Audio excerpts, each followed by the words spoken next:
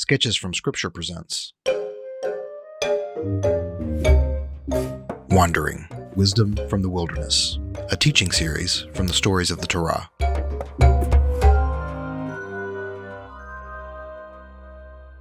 Wandering is a teaching series by me, author and filmmaker Paul Andrew Skidmore. In this podcast, we'll be continuing our exploration of the narrative structure and style of the books of the Torah, focusing primarily on the book of Numbers. This study will give us context for a better understanding of Scripture. It will help us trust more in these Scriptures by demystifying them, taking the stories from the perceived realm of mythology or spiritual mysticism or religious fairy tale and putting them on the ground where they belong. Real words written by real people about real events and real places, all pointing us to a very real God. I hope this podcast reminds you that even in times of wilderness wandering, the Creator of heaven and earth is with you. If you enjoy this podcast, please share it with others. In this episode, I reference some images. If you'd like to see those images, you can go to skidmore.substack.com, find the post for this particular episode, and the images will be in the body of that post. You can also share this episode by sharing that page with others.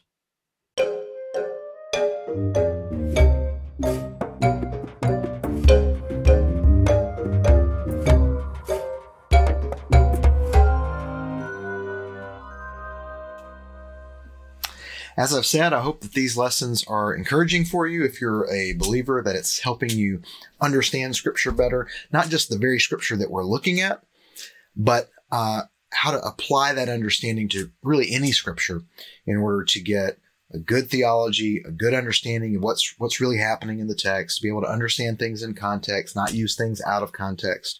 That's my goal here. Not just that you understand, say, the one chapter in Leviticus that we're going to spend some time on tonight, but that you really understand how to look at all of Scripture. If you're a believer and you're watching this, I hope this is doing that for you.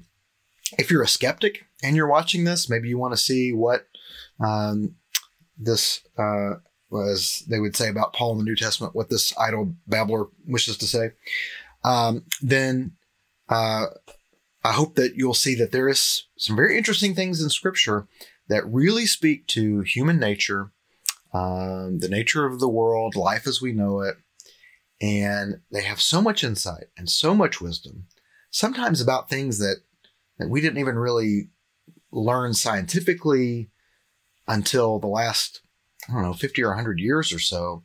So you kind of got to wonder, how did they know these things? How did they get this wisdom? Where did this wisdom come from? Who wrote this? In other words, we don't know the author. We call this the books of Moses. We don't know who the real human authors were, or the human editors that compiled these stories.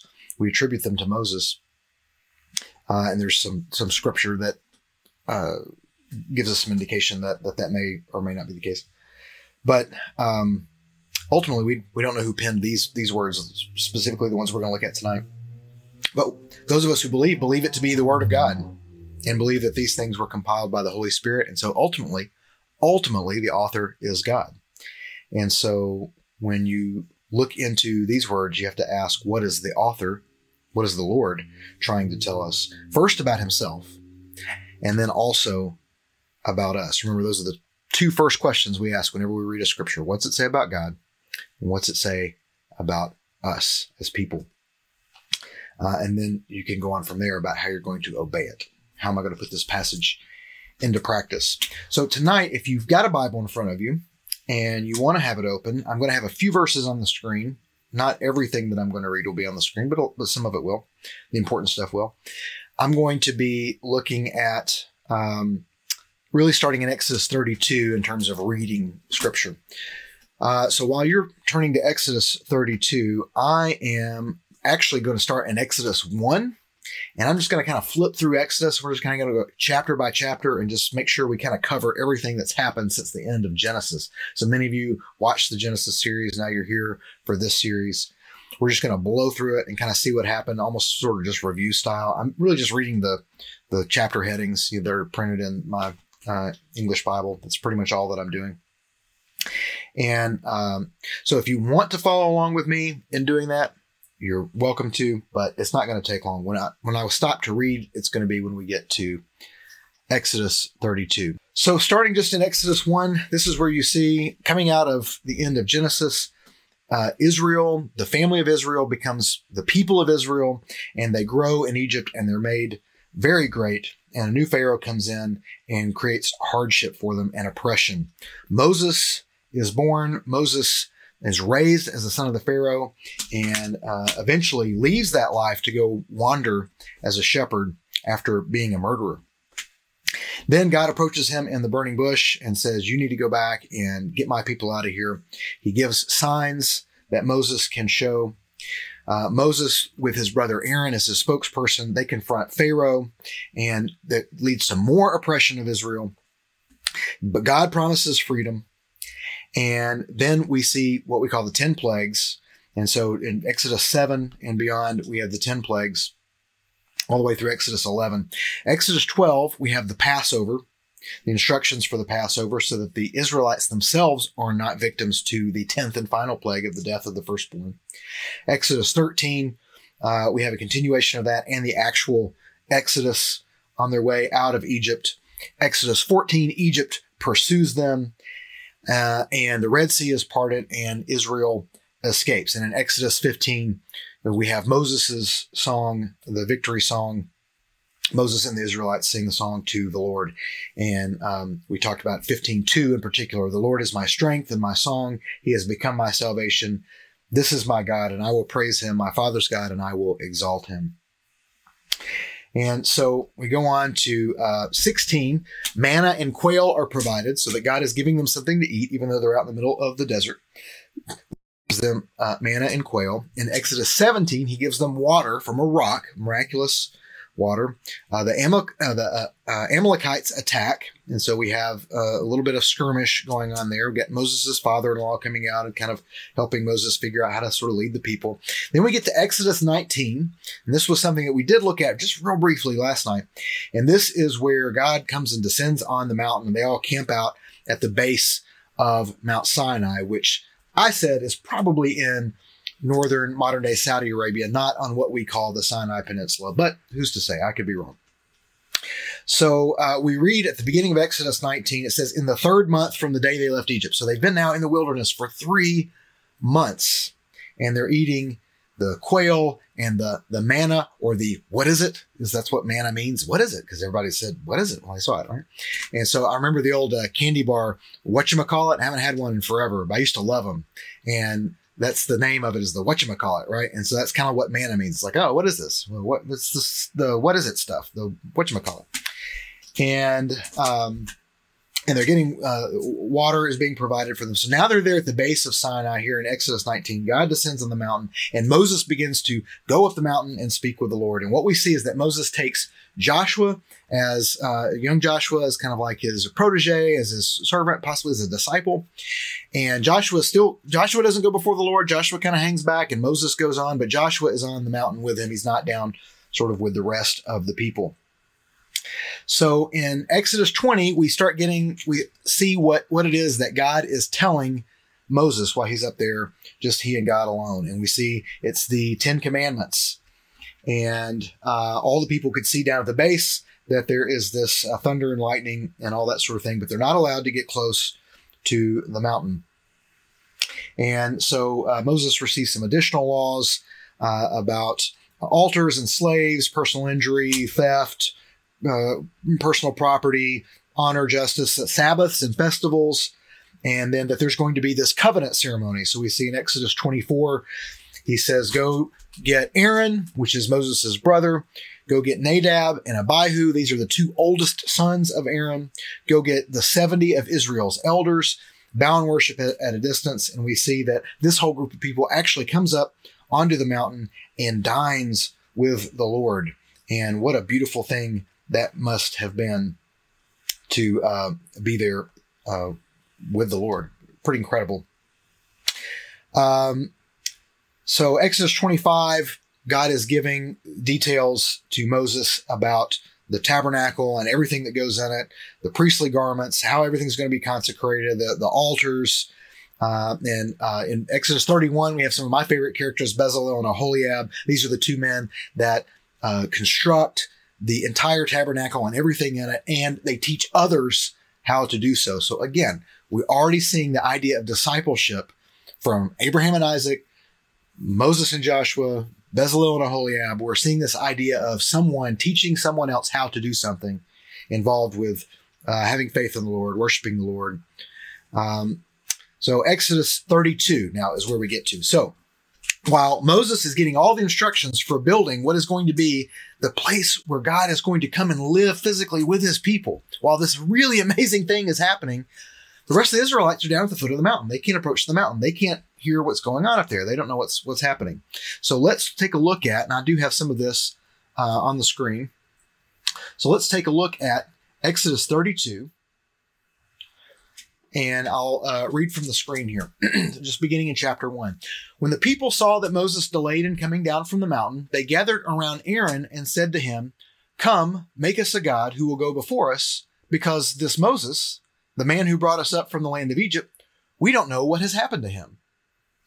Now let's stop right there for a second. And we kind of know how all this plays out. So what you have to do when you're reading this, if you're trying to figure out what it means and sort of how it would have been heard and how it would have been understood, you have to pretend like you've never heard it before. You have to pretend like you don't know what comes next and that you've heard these things your whole life, vacation Bible school and all that. Okay. So let's take just what's happened right here so far in this first verse. You got 2 or 3 million people out there. Remember, 600,000 able-bodied men, not counting elderly men, not counting women, not counting children, and probably not counting the foreigners either that went with them, right? So you got probably about 2 million people out in the middle of the wilderness at the base of this mountain. Moses goes up and he's gone for a long time. And after a while, the people are like, well, we thought something was going to happen with this guy, but he went up there and there's all this fire and lightning and it's very terrifying. He's probably dead and we don't know what's happened. But hey, here's this Aaron guy. Aaron was also speaking to Pharaoh. Aaron is also someone who helped lead us out. He's the brother of this Moses guy. And so they go to Aaron and they say, hey, make us a god. Because remember, even though they have kept the faith of God somehow, it seems, through all this time, they've grown up as slaves in Egypt. Egypt has many gods. They're all represented by animals and different things like that. They're all idols of some kind. And so for them, this is probably natural behavior, just to make a god, to find a way out of something. So in some respects, you almost can't blame them for coming to Aaron for this because they are spiritual infants. They have no spiritual teaching. They have no spiritual education. They have been oppressed and mistreated under Egypt, and they've been taught all kinds of wrong things. Aaron, on the other hand, has heard from God. Aaron has been right there beside Moses through all of this. Aaron knows who brought them out of Egypt. Aaron knows what's going on. Aaron is the spiritual leader. Aaron knows better. The people may not, but Aaron knows better. So let's now keep reading in verse 2. Then Aaron replied to them, "Take off the gold rings that are on the ears of your wives, your sons, and your daughters, and bring them to me." So all the people took off the gold rings that were on their ears and brought them to Aaron. So again, Aaron doesn't say, let's just wait. Let's be patient. You've seen everything that the Lord has done. Let's wait and see what the Lord says to us next. He doesn't say that. No. Instead, he says, okay, I'll do it. Bring me all your gold. And again, the people obey him. Why? Because they're looking to him as a spiritual leader. And so when they bring him all the gold, they are just following what their spiritual leader is telling them to do. It doesn't mean that they're not guilty. I need to emphasize that. It doesn't mean that they're not sinning. Okay. It just means, at least from a narrative standpoint, from a story standpoint, like you kind of get it. You understand why they're behaving in this way. It makes sense. Okay. So they bring all the gold and everything to Aaron. He took the gold from their hands, verse 4, fashioned it with an engraving tool and made it into an image of a calf. Then they said, "Israel, this is your God who brought you up from the land of Egypt." Now, I should say one of the commands that has been given to Moses, that Moses has come down and already told all the people, is don't worship any other gods, right? That's already been a command. Don't do this. But now they think, well, who was that God and who was this Moses guy? And maybe we forget all that and just do our own thing. Aaron, rather than doing what he knows should be right, what he should know is right, he goes along with what the people want to do as they fall back on the life that they've known in Egypt. And we know that they're falling back on their life in Egypt for a couple of reasons. Before I go on with the text, I just want to show you this image. So this is obviously a golden calf, and probably not dissimilar to what Aaron would have sculpted, although his was, who knows if Aaron was this talented a sculptor, right? But the point is, what you're looking at is not a mock-up of the golden calf from Exodus. This is instead a golden idol from Egypt. This is an Apis bull. And we still have, here's stone versions of Apis or Apis's mother. These are stone carvings. And look around, you notice that there's hieroglyphics, that these are Egyptian idols, Egyptian sculptures, right? So let's consider the story thus far with these Egyptian sculptures in mind, right? So God makes man in his image. We learned that in Genesis, right? Well, now man is going to make God. But in what image? The image of a cow, the image of a baby calf. Why? Well, it's this Apis bull from Egypt. Now, sculptures of Apis's mother, Hathor, like the ones I just showed you, have been found in the remains of the temple of Thutmose III. Now, if you were listening very carefully to all the vast amount of information that I have given you in the last couple of lessons about Egypt and the pharaohs and all that, you might recall Thutmose III was probably the pharaoh of the Exodus. Remember, he's the one who's had all these grand military conquests until suddenly he stopped for no reason, and shortly after that went back and destroyed all evidence of his stepmother, probably the pharaoh's daughter who lifted Moses out of the water. That Thutmose III. Well, he in his royalty worshipped these Apis bulls, or Hathor, the mother of Apis. Here's the interesting story about the Apis bull. The Apis bull calf, the story is that he was conceived in his mother by a ray of light from heaven. And in his life, he was sacrificed and then reborn. Isn't that interesting? So here's one thing I kind of want to point out. When we remake God on our terms, it's usually not very creative, right? So it's like you can look at the world and see, it's almost as if the people that invented this worshiping of this cow could see that something like this must happen, that God must interact in the lives of humans in some way, must have some kind of divine sacrifice that is worthy of something for people, and that sacrifice must overcome death in order to show that it's worthy. I mean, this is the story of Christ, but because they don't understand it, they remake it in their own terms, and it's worse. It's a lot worse. It's cows and gold statues that do nothing, right? So when we remake God on our terms, it's not very creative, and it's always worse, right? So we see that that's what they're doing, is they're falling back on the way of life in Egypt by doing this. And so I want to go back to the scripture here. It says at the bottom, "Then they said, 'Israel, this is your God, who brought you up from the land of Egypt.'" So notice it's the people saying this, not necessarily Aaron. Let's continue reading. In verse 5, "When Aaron saw this, he stopped it and said, 'No, worship the Lord.'" No, that's not what he did, unfortunately. "When Aaron saw this, he built an altar before it. Then he made an announcement. 'There will be a festival to the Lord tomorrow.'" Here is the really gross thing that is happening here, as if the idolatry weren't enough. Essentially what they were saying is, well, we don't know about this God or where he went or where that pillar of fire was that were leading us. Well, we'll make this calf, and this is the Lord. This is the Lord that brought you out of Egypt. So it's not even that they're saying this is another God. They're saying this is it. This is the God. They're saying that God exists in a man-created statue that looks like an animal. Just very depraved and gross. And the depravity continues. "There will be a festival to the Lord tomorrow. Early the next morning they arose, offered burnt offerings, and presented fellowship offerings. The people sat down to eat and drink, then got up to play." This word play, we have seen once before in Genesis. I think I might have mentioned it in the Genesis series just briefly in passing, but we see it when Abraham is with Sarah, or it might have been when Isaac was with Rebecca, but it was when one of them was lying about who his wife was. And I think it was Isaac and Rebecca, and Abimelech sees down into where they're staying, and he sees Isaac being affectionate with Rebecca. And it says he sees them playing. So he did not see them like, playing rummy or poker or something, he saw them, they weren't playing tennis, right? They were being sexually affectionate with one another. This is a word that has some sexual connotations. It's a euphemism. And so we see it again here in Exodus 32 that they got up to play. So just to be very clear, what the text is trying to be clear about, there was a sexual party that was happening. It was a sexual orgy that was going on. Think of the most depraved party that you can think of in American culture that you see hints of on TV and movies and this sort of thing. That's the type of thing that is happening. And it's even worse because it is specifically in pagan worship. And so there's probably blood and violence and all kinds of other things going on. They are eating, they are drinking, and they are being sexually raucous.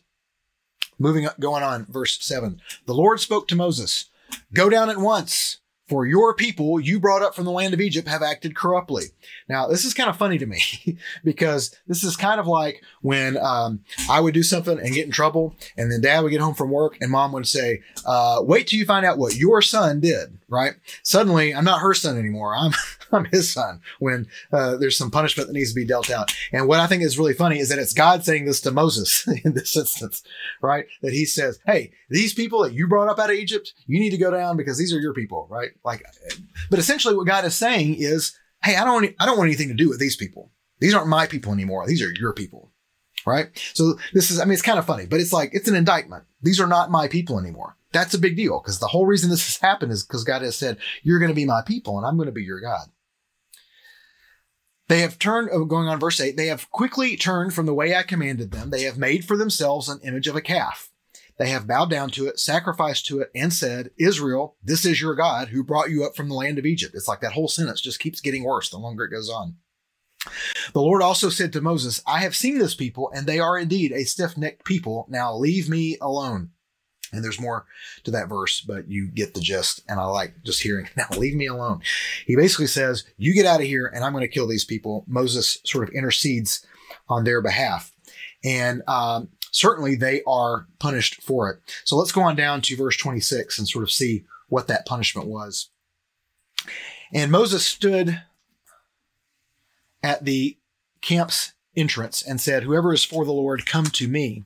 And all the Levites gathered around him." So Moses was a Levite, but so was Aaron, right? Remember, they were brothers, right? So they were both Levites. They were both from the tribe of Levi. But Moses doesn't say, "Whoever's with me, come to me." He says, "Whoever is for the Lord, come to me." And all the Levites gathered around him. So we don't have to read what goes on, but basically they go out and they start slaughtering people until people decide that they're going to stop sinning. And so what we have here is the Levites essentially becoming sort of the protectors of the holiness of the people of Israel. And this is why they are given the office of being priests, which is what we're about to find out in the rest of Exodus and going on, that they're going to take care of the temple and everything in it. And they've earned that right because when Moses said, "Who's with the Lord?" the Levites came over and said, "We are." So we go on from Exodus 32 and we have the tent outside the camp and the Lord's glory coming down, new stone tablets, covenant obligation, Sabbath command. Now they build the tabernacle and they make the ark and they make the lampstand and they do everything according to the way God told Moses to make it. And they set the tabernacle up in Exodus 40 and the glory of the Lord descends on it. And it's an amazing, wonderful sight. And that is the end of Exodus. So now we get into Leviticus. And Leviticus is infamous because if you've ever done daily Bible reading, by the time you get into Leviticus, it's like, man, it's just so hard to get through Leviticus sometimes, right? I'm going to give you some perspective on Leviticus that I think will help you zoom through it and really appreciate it and understand what's going on. So again, you've got to look at things in context and pretend like you don't know what's coming so that you understand each thing as it unfolds, right? So to develop a robust theology, you must include all of Scripture from beginning to end. So even in Leviticus 1, you must include the New Testament to fully understand the theology of Leviticus 1. But to understand the story that's being told, you can't imagine the things that are going to come later. You have to sort of go with them as they unfold to properly understand, to properly know how it would have been heard by the first hearers, by the first readers. So we're going to try and do that now. So we know nothing about Leviticus. We don't know what Leviticus is. We don't know what's coming. We don't know all about all the weird laws about not having sex with this, that, and the other thing, and all the purity laws and all that. We don't know any about that. Okay. We're just going through it as it is. Leviticus 1, the burnt offering. It's about making an offering to the Lord. What a beautiful and sweet thing, right? Leviticus 2, it's about the grain offering. It's about offering the Lord a grain offering and how to do that. First fruits of your fields. Leviticus 3, the fellowship offering, making an offering of fellowship. Leviticus 4, a sin offering. The implication here is, remember, only a few commands really have been given out, and they're really broad and general. And a lot of them, like, you kind of ought to know anyway, like, don't kill people. Like, even though when there was only 4 people on the earth, one of them killed another one, right? Even though we all kind of knew, even at that time, don't murder people. Like, that's a bad thing. So the sin offering, by having the sin here when there's not a ton of laws around yet, is kind of saying, you know what you did. Like, you know when you hurt somebody. You know when you've done something that just really pushes people towards death rather than life. And so when you do that, here's what you do to make up for sin, to say, I'm sorry for sin, to atone for sin, to pay the cost of sin by paying a livestock cost rather than having it pay a cost on your life, right? So you have the sin offering, Leviticus 4. Leviticus 5, you have cases that require sin offerings. This is just sort of examples. This is not an exhaustive list, certainly, but this is just an example. Hey, when things like this happen, these are the kinds of times when you would want to offer a sin offering. Again, not an exhaustive list of laws, just some examples, right? Leviticus 6, burnt offering, grain offering, guilt offering in Leviticus 7, fellowship sacrifice. The first 7 chapters of Leviticus are about worship. They're about coming to God with clean heart, with clean conscience, with giving, with sacrifice. It's about relationship between man and God. It's about worship. The first 7 chapters of Leviticus are really positive, and they're not laws in the sense that it's not do this, don't do this, right? It's just, they're commands in the sense that you need to do these offerings, you need to do these sacrifices, but they're not laws like we think of where it's like sort of statutes of this you're going to do and this you're not going to do. It's very open, right? It's you're going to have these kinds of offerings. Here's when you're going to do them, and here's why you're going to do them. And this is how we're all going to live together. It's really very open and a lot of freedom. And especially with a sin offering, it sort of understands that you ought to be able to figure out what's a sin and what isn't. So what happens next? Leviticus 8, we have the ordination of Aaron and his sons. So now we're going to enter in for the first time in the people of God, actual ritualistic, organized religion. We've got a temple. God's going to come and live in it. His glory is there. We've got all the implements. We've got the mercy seat. We've got the bread and the menorah. And we've got all the offerings, everything laid out, how we're going to worship. Now worship can truly begin for the first time. So in Leviticus 8, the Lord speaks to Moses, take Aaron and his sons, and here's how you're going to ordain them. Then in Leviticus 9, they do all the things, right? So Leviticus 8, 9, there's a lot of similar stuff because 8 saying, here's what you do. And Leviticus 9, they go and they do it. And so the Aaron and Nadab and Abihu, his 2 oldest sons, are now there as priests. Aaron's the high priest and his 2 sons are the priest. Now we get to Leviticus 10. Not a fun chapter to deal with. Now, one reason I really want to deal with this in the short amount of time that we have left is because this particular scripture may have been used to you, listener, about really nitpicky things about your particular denomination, your particular style of worship or way of worship. I have had this passage shown to me by other Church of Christ people and talking about instrumental music versus non-instrumental music. You can have an opinion about instrumental music. You can have a theology about it. You can have a theology that says instrumental music is not what God wants. And I'm not saying don't have that. What I'm saying is, I think when we look at this passage, I think you'll see to take this passage and try and apply it to a discussion about things like instrumental music or not in worship is there's a real disparity there, and we'll see why very quickly. So let's read it. Leviticus chapter 10. I know we're getting into some dicey territory here, but just stay with me, okay? I think you'll see how grossly mismanaged this text has been for some of us, right? Leviticus chapter 10, and I think I've got this on the screen here so we can all look at it together. Aaron's sons, Nadab and Abihu, each took his own fire pan, put fire in it, placed incense on it, and presented unauthorized fire before the Lord. Or your version might say strange fire or foreign fire before the Lord, which he had not commanded them to do. Then fire came from the Lord and burned them to death before the Lord. Okay, escalated quickly. So let's talk about what is happening there. We'll read the first verse again. Aaron's sons, Nadab and Abihu, each took his own fire pan, put fire in it, placed incense on it, and presented unauthorized fire before the Lord. We need to talk about this phrase, unauthorized fire, just for a second. So, this phrase, unauthorized fire, I've lost my my chart. Here it is. The Hebrew word there is zara, which means strange, foreign, or unauthorized. The root word there is zar, Z-A-R, zar. And it's used 4 times in Leviticus, 70 times in the Old Testament. It describes unauthorized incense in Exodus 30, verse 9. So Nadab and Abihu are told that they are not allowed to offer other kind of incense on the incense altar, that they're not allowed to use unauthorized incense. But that's not the crime here. The crime is not unauthorized incense. It's unauthorized fire, which there's nothing really about the fire in the text, like where the fire is supposed to come from or whatever. Okay. Let's continue looking at this word though, before we get real specific with it.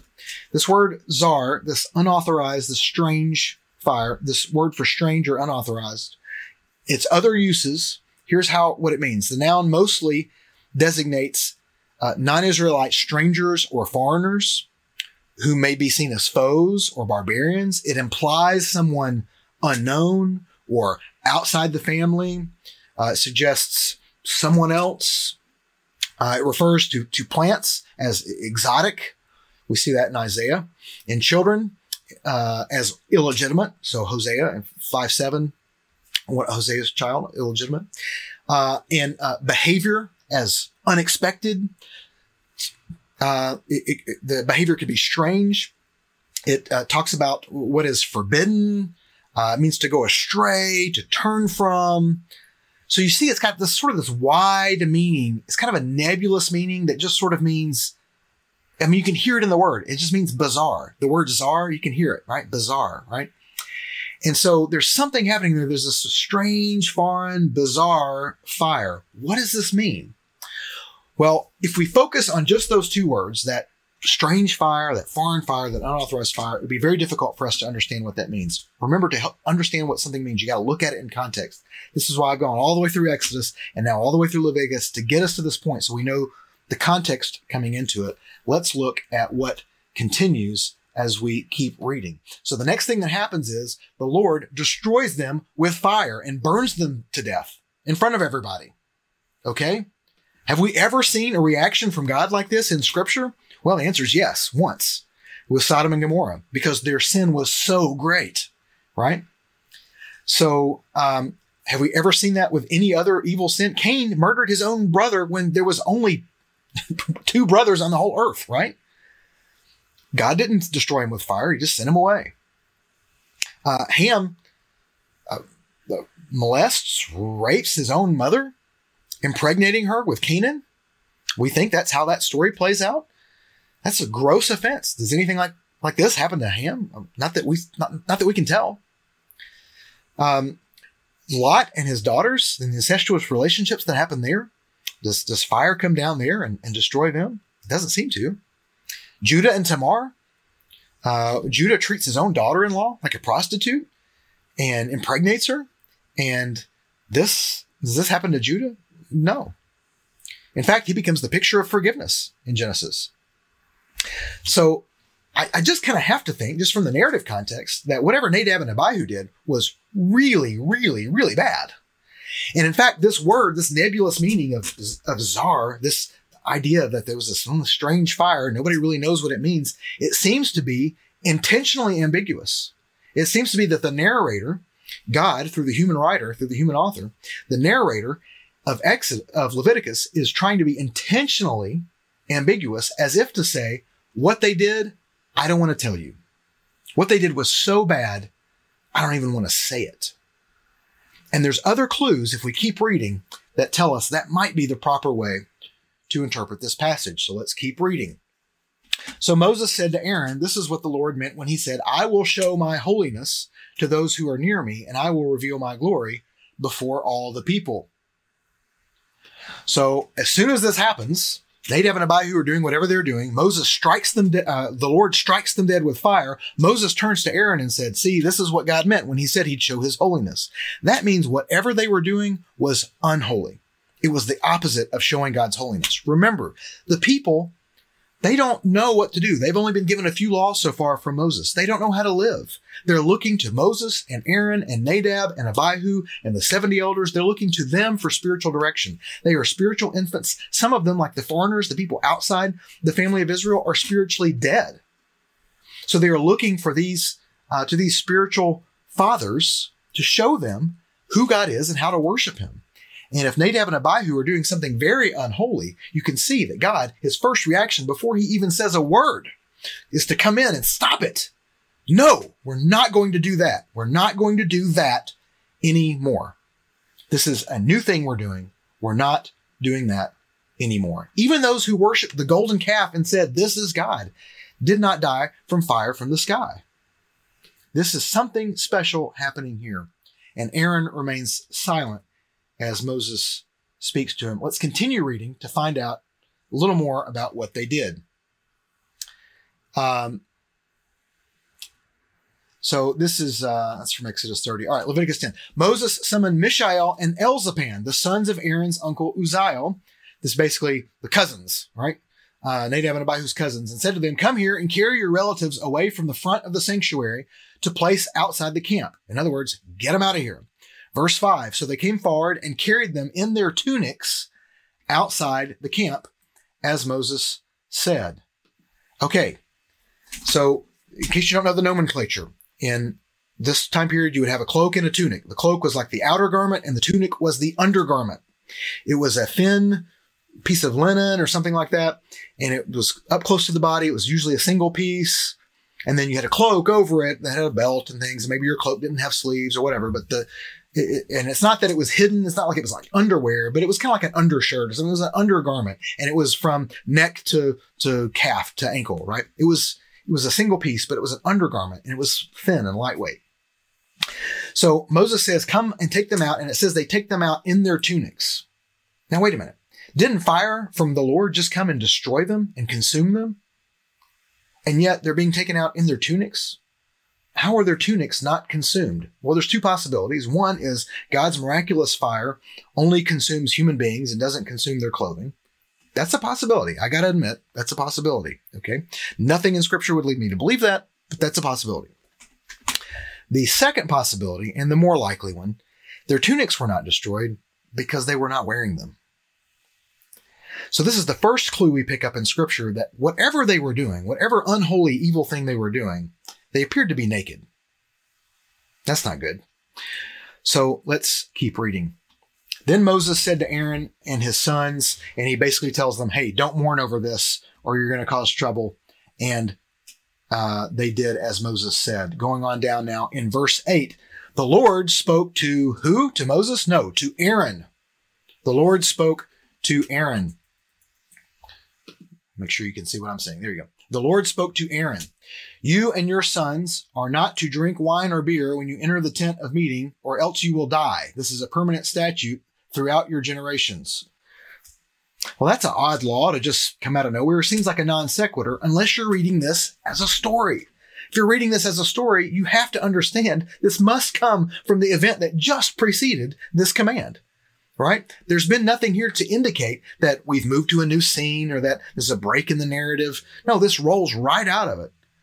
So here's what happens. Nadab and Abihu do some nebulous thing that we don't understand from the text. God strikes them dead immediately with fire. Moses says, see, this is because God is going to do what's holy and differentiate holiness from unholiness. And Aaron has nothing to say about it.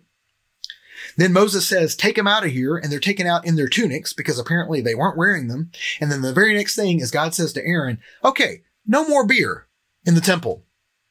No more drinking in the temple. So apparently Nadab and Abihu, from the textual clues, were naked and drunk. Remember back in Exodus 32, the drunken orgy that they were having at the foot of Mount Sinai while they waited on Moses? Now they have so much to see. They have the tabernacle. They have seen the Lord's glory.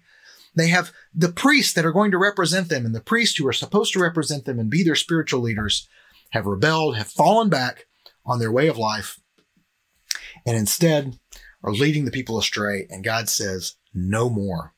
This is not some nitpicky quibble over some small thing they got wrong or something they didn't understood or something they just did what they wanted. It seems very clear what Nadab and Abihu were doing was totally and completely depraved and evil. And God said, no more.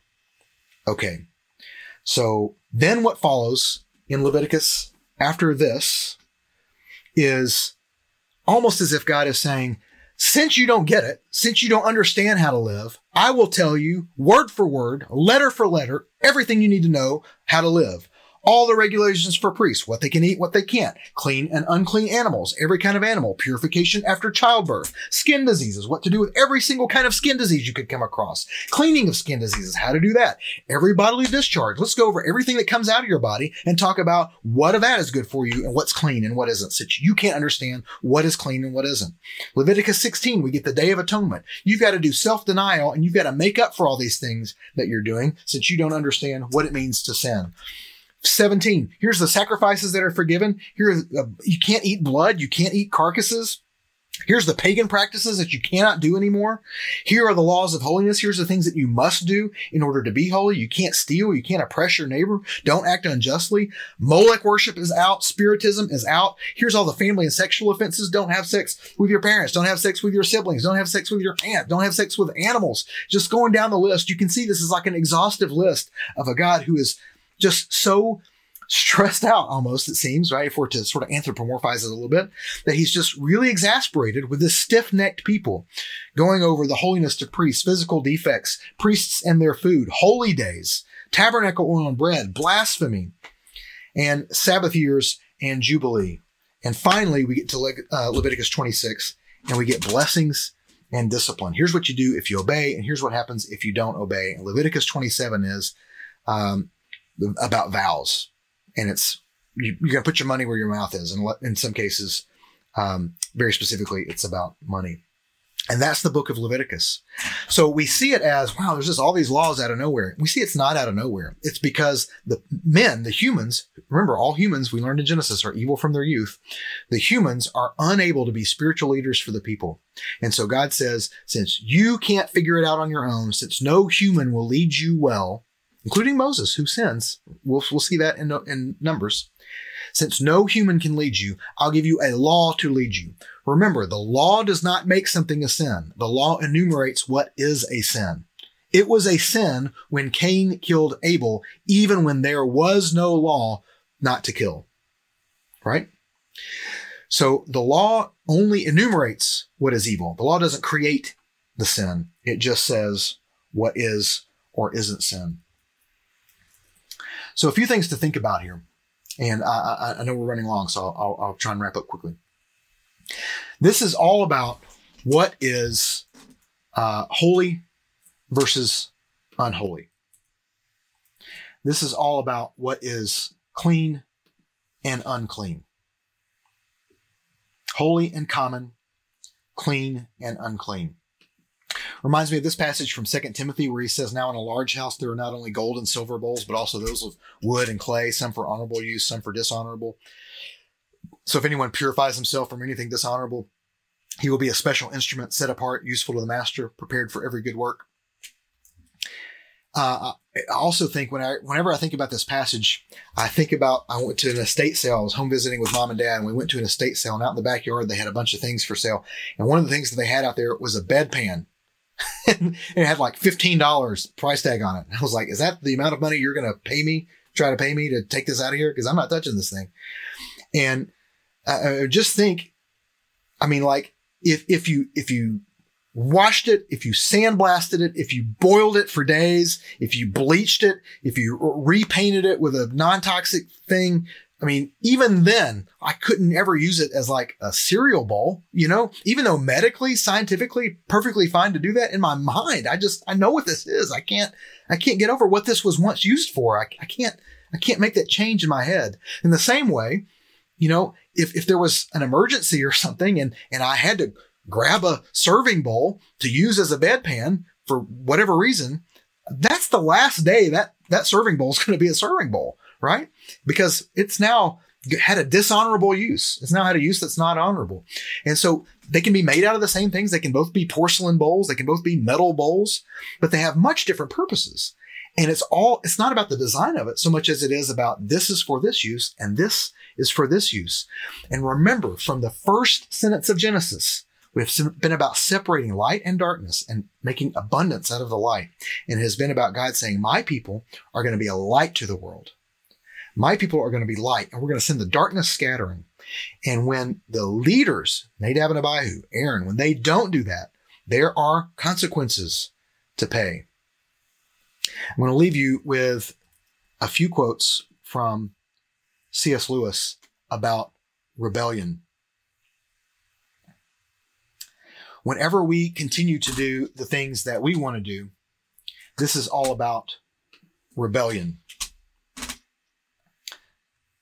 C.S. Lewis, I believe it's in The Great Divorce, has these things to say about hell. He says, there are only two kinds of people in the end, those who say to God, thy will be done, and those to whom God says in the end, okay, your will be done. All that are in hell choose it. Without that self-choice, there could be no hell. No soul that seriously and constantly desires joy will ever miss it. Those who seek find. Those who knock, it is opened. I willingly believe that the condemned are, in one sense, successful, rebels to the end, that the doors of hell are locked on the inside. Set before us, as people of God, is a choice. Are you going to go with God? Or are you going to fall back on your old ways? Are you going to go back to Egypt? And so there's a very important thing that's going on in the wilderness. In the wilderness, the Lord is trying to lead us somewhere.